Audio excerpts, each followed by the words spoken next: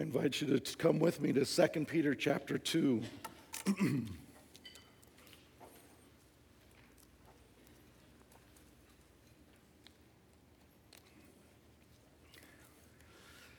And very few of you might be looking saying, no, he doesn't have his tie on. It's a sign of something, some kind of theological decline or something like that. Really, it's a sign that it was about 110 bazillion, it felt like, over there. So it was getting distracting to me, and I didn't want it to be distracting to you. 2 Peter is a letter. It's not a theological treatise. It's a letter. It's full of theology and truth and teaching about God, but it's helpful for us to think about it as a letter because when you normally engage with a letter, you do the whole thing, not kind of part by part. Understandably, when we go through it in a series like this, we go section by section. But to really understand it, it's very helpful for us to have the whole thing in mind. And so I would encourage you as we continue to go through this series to keep reading. It's only 3 chapters. Keep reading through 2 Peter. And so I thought it would be helpful for us to go back and kind of think of what's happened so far. First of all, he started with a biblically rich greeting, reminding them who they are in Christ and who Christ is to them. And then he's given them this pastoral call to spiritual progress. Then he ended chapter 1, and of course, remember too, there aren't chapters when the Bible was originally written. They were added in about the 1500s, these divisions, chapters, verses, to help us, make our way through the Scriptures. So they're a helpful tool, but there was no chapter 2 in Peter's letter per se, not a heading like that. But at the end of the section that we know as chapter 1, he's talked about why it is that they should respond positively to his message. And he said, because it comes from the inspired prophets. And he says who they were. Men spoke from God as they were carried along by the Holy Spirit. So we can have the confidence that in our prophetic scriptures, which is our Old Testament, what the prophets said, the Holy Spirit led them to say and then to write down. And so you should pay attention to Peter, he says, because of my own eyewitness apostolic authority, I saw myself the transfiguration. I saw the resurrected and risen Jesus.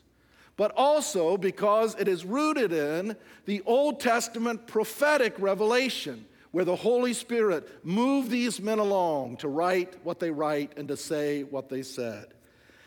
That sets us up for what comes next in chapter 2, because then Peter starts to pivot. He is going to address some very serious false teaching that has begun to impact the Christians, the congregations that he's writing to. And he says, but there were also false prophets among the people, just as there will be false teachers among you. And they will secretly introduce, they'll insinuate destructive heresies, denying the sovereign Lord who bought them, bringing swift destruction on themselves. Many will follow their depraved conduct and will bring the way of truth into disrepute. In their greed, these teachers will exploit you with fabricated stories, more literally just with deceptive words. Their condemnation has long been hanging over them, and their destruction has not been sleeping. Now, I know we're in church, and I know we've got open Bibles in front of us, but what do you do really with language like that? 3 times in these verses, Peter has used this really strong language about destruction. How can a doctrine, even if it's a false one, even if they're wrong on it, how can a doctrine be destructive? What can it harm? What can it hurt? What can it destroy? I mean, we live in a time when I was younger, kind of before the postmodern times, even then, it was a matter of, when it comes to religious opinions, it was really, really rude and tacky to ever suggest that someone, when it came to their theology, was wrong. But, when it comes to religion, you know what really matters when it comes to your beliefs? That you are what? Sincere. I heard that all the time. It was just, again, wrong. That's combative. That's hateful. Now, in our postmodern times, we say to one another with straight face, well, that's kind of your truth and my truth. And, these are heavy-duty philosophical concepts now that dominate kind of the certainly university campuses, but really very much now the way the person on the street thinks about things too. And I think that the church and Christians like us have sort of been influenced by that sort of mushy way of thinking about theology and doctrine and those kinds of beliefs. Well, not Peter. For Peter, there are opinions, and that's what the word heresies originally meant. There are opinions that will destroy you and others. And so that's what I want. If we're going to really understand Peter in this letter, we're going to have to get over maybe an undetected worldliness that makes it feel like Peter is just overblown and overdone in what he's saying and how he's saying it. This is the world that Peter inhabits and that we need to inhabit if we are going to learn from 2 Peter. And so he says, there arose also among you alongside the true prophets like Isaiah and Elijah and Jeremiah. There also arose false prophets, just as there will be false teachers among you. Where did Peter get this? Jesus. Jesus himself, and a lot of times scholars today, and you'll see it on the PBS specials, try to kind of pit Paul versus Jesus. It really is ridiculous if you pay attention to the teachings of both. Jesus was the one who first said, enter through the narrow gate, for wide is the gate and broad is the road that leads to what? Destruction. And many enter through it. The highway to hell is crowded. Small is the gate, and narrow the road that leads to life, and only a few find it. And do you know one of the reasons that so many get it wrong and so few get it right? That's what Jesus says next. Watch out for false prophets.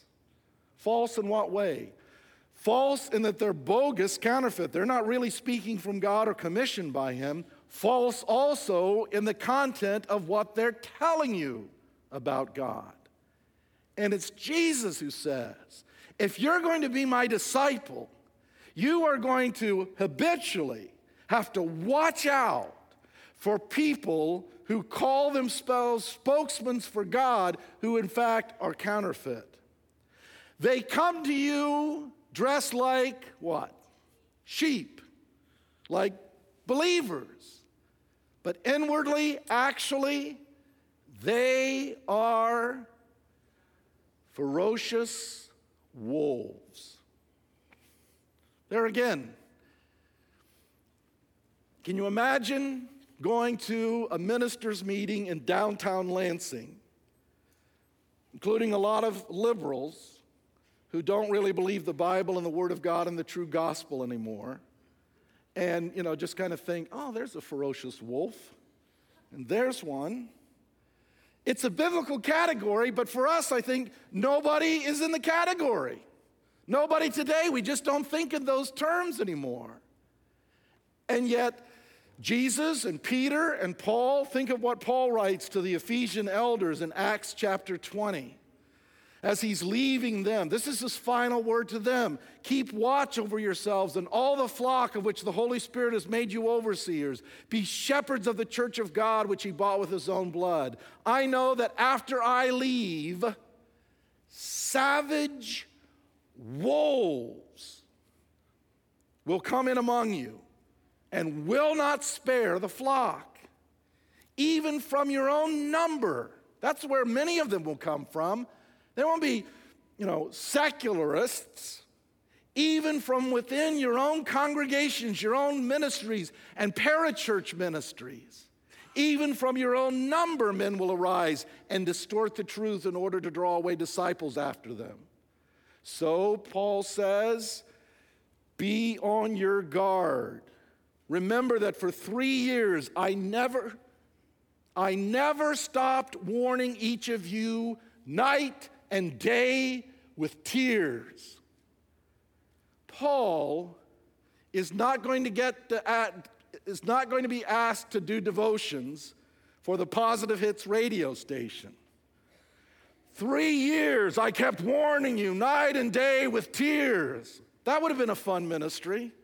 That would have been for us, it's like, again, chill out. Why would it matter that much? And that's what we've got to try to understand. They will secretly introduce destructive heresies, doctrines that destroy. How can a religious opinion be that destructive? What real harm can it do? What can it actually destroy? And according to Peter and the rest of the New Testament, false teaching on fundamental matters destroys real faith, and thus a person's possibility and prospect for rightly relating to God, and that means it will destroy them. Think about what Paul writes in Galatians chapter 1. He says, I'm astonished that you are so quickly discerning the God who called you and have chosen another gospel, which is no gospel at all. Then he says, but even if I or an angel from heaven come and preach to you a gospel that is different than the gospel I originally preached to you when I planted the church, if that happens, what does he want to have happen to the person preaching a different gospel? What does he say? Let him be accursed. Go to hell. And again, it's just like, wait, come on. Why? Well, think it through. In Paul's understanding, and Peter's, and John's, and Jesus, the gospel is the good news truth that tells you the truth about God and how to get right with him again. It tells you about his greatness and his grace, his majesty and his mercy. It tells you that he is the creator and God and judge of all, but that he's loving, so he sent his son to be our Savior. And the cross alone is the way that salvation happens, so that the only way to receive the salvation is by faith alone. You can't add in works like the Galatians did, the Galatian false teachers were doing. If you add in works, it's not grace anymore, it's not faith anymore, it's not saving anymore. So the Galatian error would lead people to think that they were saved when in fact that they were lost. And now they're even worse off because they imagined that they've been saved. Why? Because they listened to the gospel of the people who were preaching that to them in Galatia. 2 Corinthians 11, Paul makes clear that there are some who preach a different Jesus, talk about a different spirit, and a different gospel. But they still use the language. They still use the terminology. That can't reassure you by itself. They have to be defined in biblical ways. In fact, go to 2 Corinthians chapter 11, and after he said that earlier in the chapter, see what he says about his religious teaching opponents in verse 13. He's already said false Christ, false spirit, false gospel. Now he says, For such men are false apostles, deceitful workmen masquerading as apostles of Christ. And no wonder, for Satan himself masquerades as what? You know, it's odd to me. How do we think Satan's going to show himself in popular media? Red tail, pitchfork, yellow teeth? No. When he dresses up to fool the professing people of God, how does he show up according to this? An angel of light.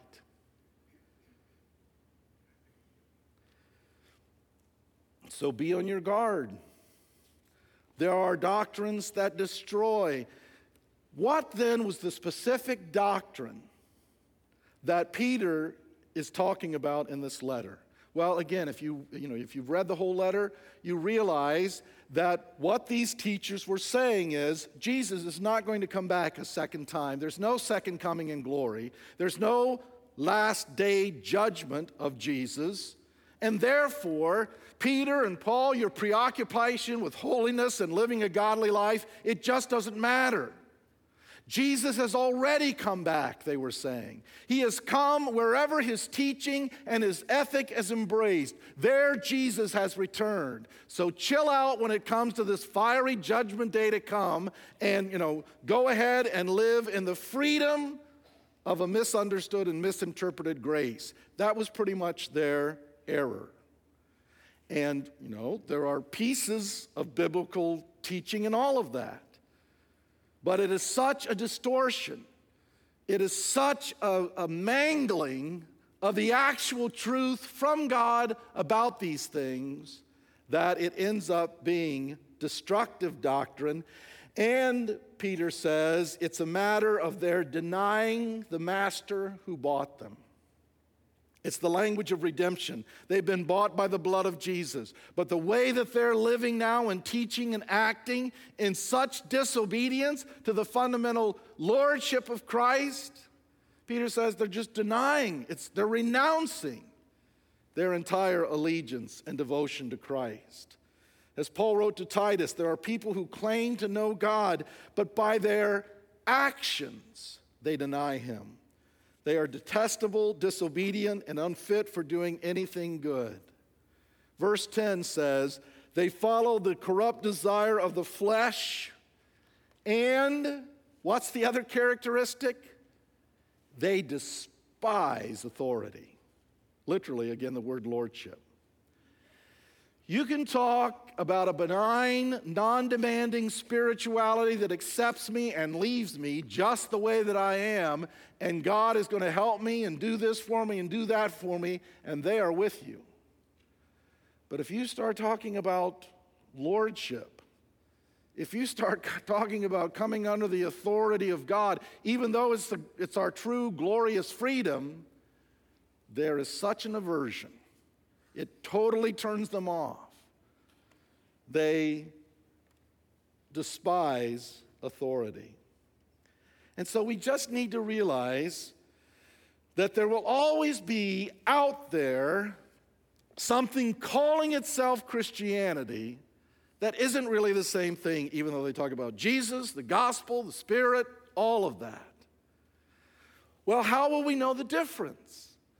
Peter's already told us, and he'll tell us more throughout this letter, it's got to be true to the prophetic revelation that came to the scriptures from the prophets and to the apostolic, that's our Old Testament, and to the apostolic revelation that came through people like Peter, and he talks about Paul, who were eyewitnesses to things like the transfiguration and the resurrection and Jesus' exaltation. It's got to be true to that revelation. Otherwise, it's what these false teachers do. It's fabricated, Peter says. They've just made it up. And again, that's a very prevalent practice in our time. I don't know how many times I've heard people say, I like to think of God as fill in the blank. Remember, a god of our own making. That's the biblical definition of an idol. Thou shalt not make unto thee any graven image is the second commandment. They can be made of metal or they can be mental images that we've made up ourselves. And they're not the true God. So true Christianity is faithful to this word and to every word of this book. And so real Christianity, unlike the licentiousness, and that's an old word, we're losing good words for describing some of what the Bible describes. And one of them is licentiousness. It dates you to try to use it, but I don't know a great substitute. It's the idea I've got a license to do whatever I want to do. That's their licentious ways that he's talking about. But real Christianity says things like this. But among you, Christians, there must not be even a hint of sexual immorality. Really, that word, it's porneia, fornication, or of any kind of impurity, or of greed, because these are out of place for God's holy people. For of this you can be sure, no fornicating, impure, or greedy person, such a person is an idolater, has any inheritance in the kingdom of Christ and of God, which is to say, they're not going to go to heaven. And almost as Paul anticipates, someone's going to find a way to teach around that. And Christians, professing Christians, have found ways to try to teach around that. So Paul adds this: let no one deceive you with empty words. They'll speak words to try to rationalize and explain, but Paul says there is nothing to them of substance. They are empty words. For because of such things, God's wrath comes on those who are disobedient. False teachers don't say things like that. They don't teach like that. They don't tell you that. And by the way, you can qualify as a false teacher in biblical terms if, even though much of what you say is right and true to Scripture, but you have the habit of leaving out a lot about the call to repentance, about warnings of judgment and wrath to come, if you're always grinning and smiling and telling the positive and telling people, contrary to what Jesus says about carrying your cross, that you can have your best life now, you can still be a false teacher, even if a lot of the things that you say might sound like Scripture. Of course, what makes all of this far worse is the impact that these bogus teachers and counterfeit theologians have on others. Verse 2, many will follow their unbridled living. Sad thing is that word for follow is the exact same word when Jesus says, follow me. Some do that, but some do this. They follow this kind of false teaching with its permission to do whatever you want and still regard yourself spiritual. But by so doing, Peter says, the way of truth will be maligned. It'll be brought into disrepute. Real Christianity, and Jesus was the first to say it, it's a way of living, a way of thinking and behaving and conducting yourself. It's a whole way of living. But when someone lives like this instead, the way of truth ends up being maligned. And people think, really? That's Christianity? You profess to follow Jesus and you're living like this? That's Christianity? He says more about these false shepherds who fleece the flock instead of really shepherding them. In their greed, these teachers will exploit you. Now, realize this.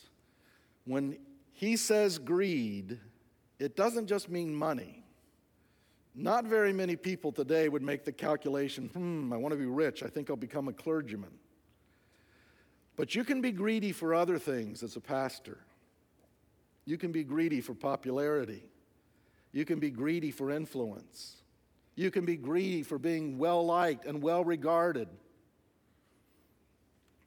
And so, these false teachers use you for their advantage. When they're in that mode, they are going to shrink back from telling some things that you may not want to hear. Why? Because if you've got a pastor or a preacher or a teacher who is telling you stuff you don't want to hear, what are you going to do?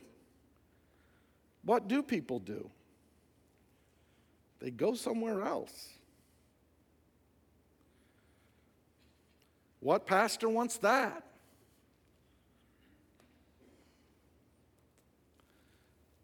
They'll exploit you for their own advantage with their deceptive words.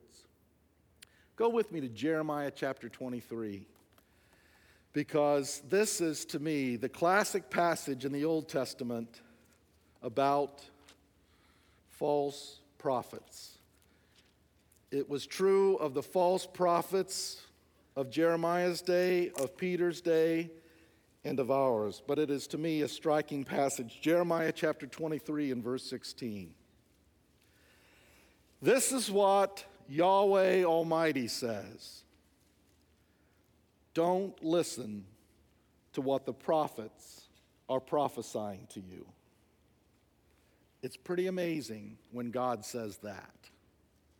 They're supposed to be a spokesman. It's gotten so bad that the Lord says, don't listen to the prophets. They fill you with false hopes. They speak visions from their own minds, not from the mouth of the Lord. They keep saying to those who despise me, how? By the way that they live.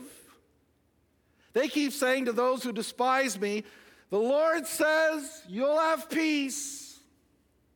Something good is going to happen to you. And to all who follow the stubbornness of their hearts, they say, no harm will come to you. But which of them has stood in the counsel of the Lord to see or to hear his word? Who has listened and heard his word? See, the storm of the Lord will burst out in wrath, a whirlwind swirling down on the heads of the wicked. They'll never tell you that, but it's still true. It's still going to happen. The anger of the Lord will not turn back until he fully accomplishes the purposes of his heart. In days to come, you'll understand it clearly. I didn't send these prophets, yet they've run with their message. I didn't speak to them, yet they've prophesied. But if they had stood in my counsel, they would have proclaimed my words to my people, and it would have turned them from their evil ways and from their evil deeds. Verse 25, I've heard what the prophets say who prophesy lies in my name. They say, I had a dream. I had a dream. How long will this continue in the hearts of these lying prophets who prophesy the delusions of their own minds? Let the prophet who had a dream recount the dream, but let the one who has my word speak it faithfully. For what has straw to do with grain, declares the Lord? Isn't my word like fire, declares the Lord, and like a hammer that breaks a rock in pieces? Therefore, declares the Lord, I'm against the prophets who steal from one another words supposedly from me. Yes, declares the Lord, I'm against the prophets who wag their own tongues and yet declare, the Lord declares. Indeed, I'm against those who prophesy false dreams, declares the Lord. They tell them and lead my people astray with their reckless lies, yet I did not send or appoint them. They do not benefit these people in the least. That's sobering to me. And so I have to say one more time, we live in a time when professing, evangelical, allegedly Bible-believing Christians seem to be very confused about where and when you can hear from the Lord. And Peter and Jeremiah and Paul make it clear, you'd better get that answer right, or you are going to be led around by someone who's had a vision, someone who's had a dream, when we've got 66 inspired books that the Bible says are all we need for life and godliness. Well, how's it all going to turn out? Peter says, and the NIV has, their condemnation has long been hanging over them. That's a paraphrase. Literally, it says, their condemnation isn't idle. They're getting away with it. They're having an impact. They're winning people over. So apparently God's not going to intervene. Peter says, you misunderstood.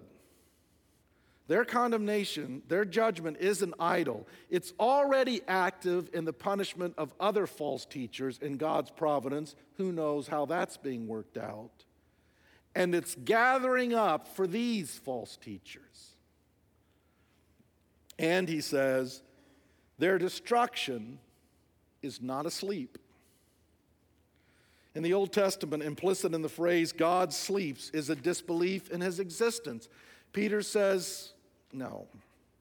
You have misinterpreted. When God is patient and doesn't immediately judge, you make a massive mistake if you imagine that that means he's never going to judge or it's not going to be serious.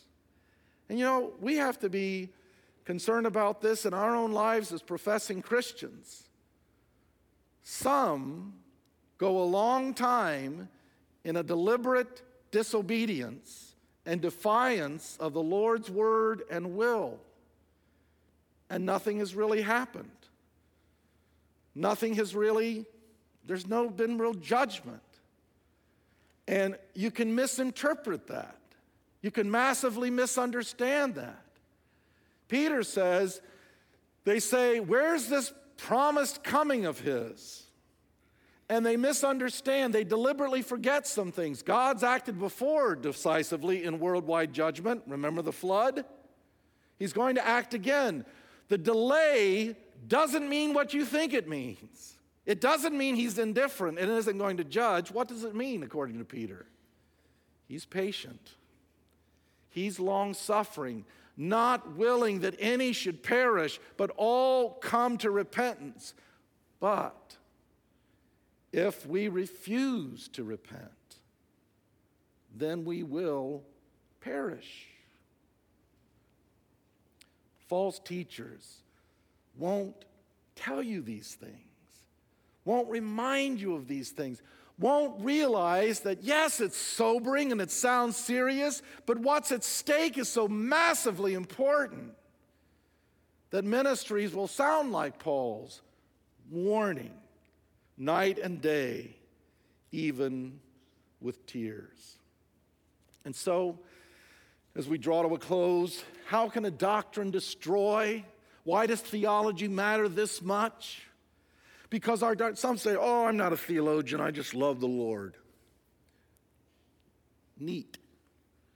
Tell me about him. Well, he's the Son of God. Oh, you're doing theology. Well, he died for my sin. Oh, you're doing theology again. How are you going to live to please him?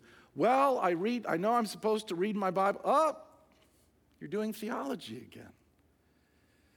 The choice isn't between you're going to be a theologian or you're not going to be a theologian. The choice is going to be, I'm going to be a theologian who shapes my thinking about God by the words that he's inspired, or I'm going to be like those who have a God of my own making. And it might not get as seriously grotesque as the false preachers were describing, but it's still going to be a distortion.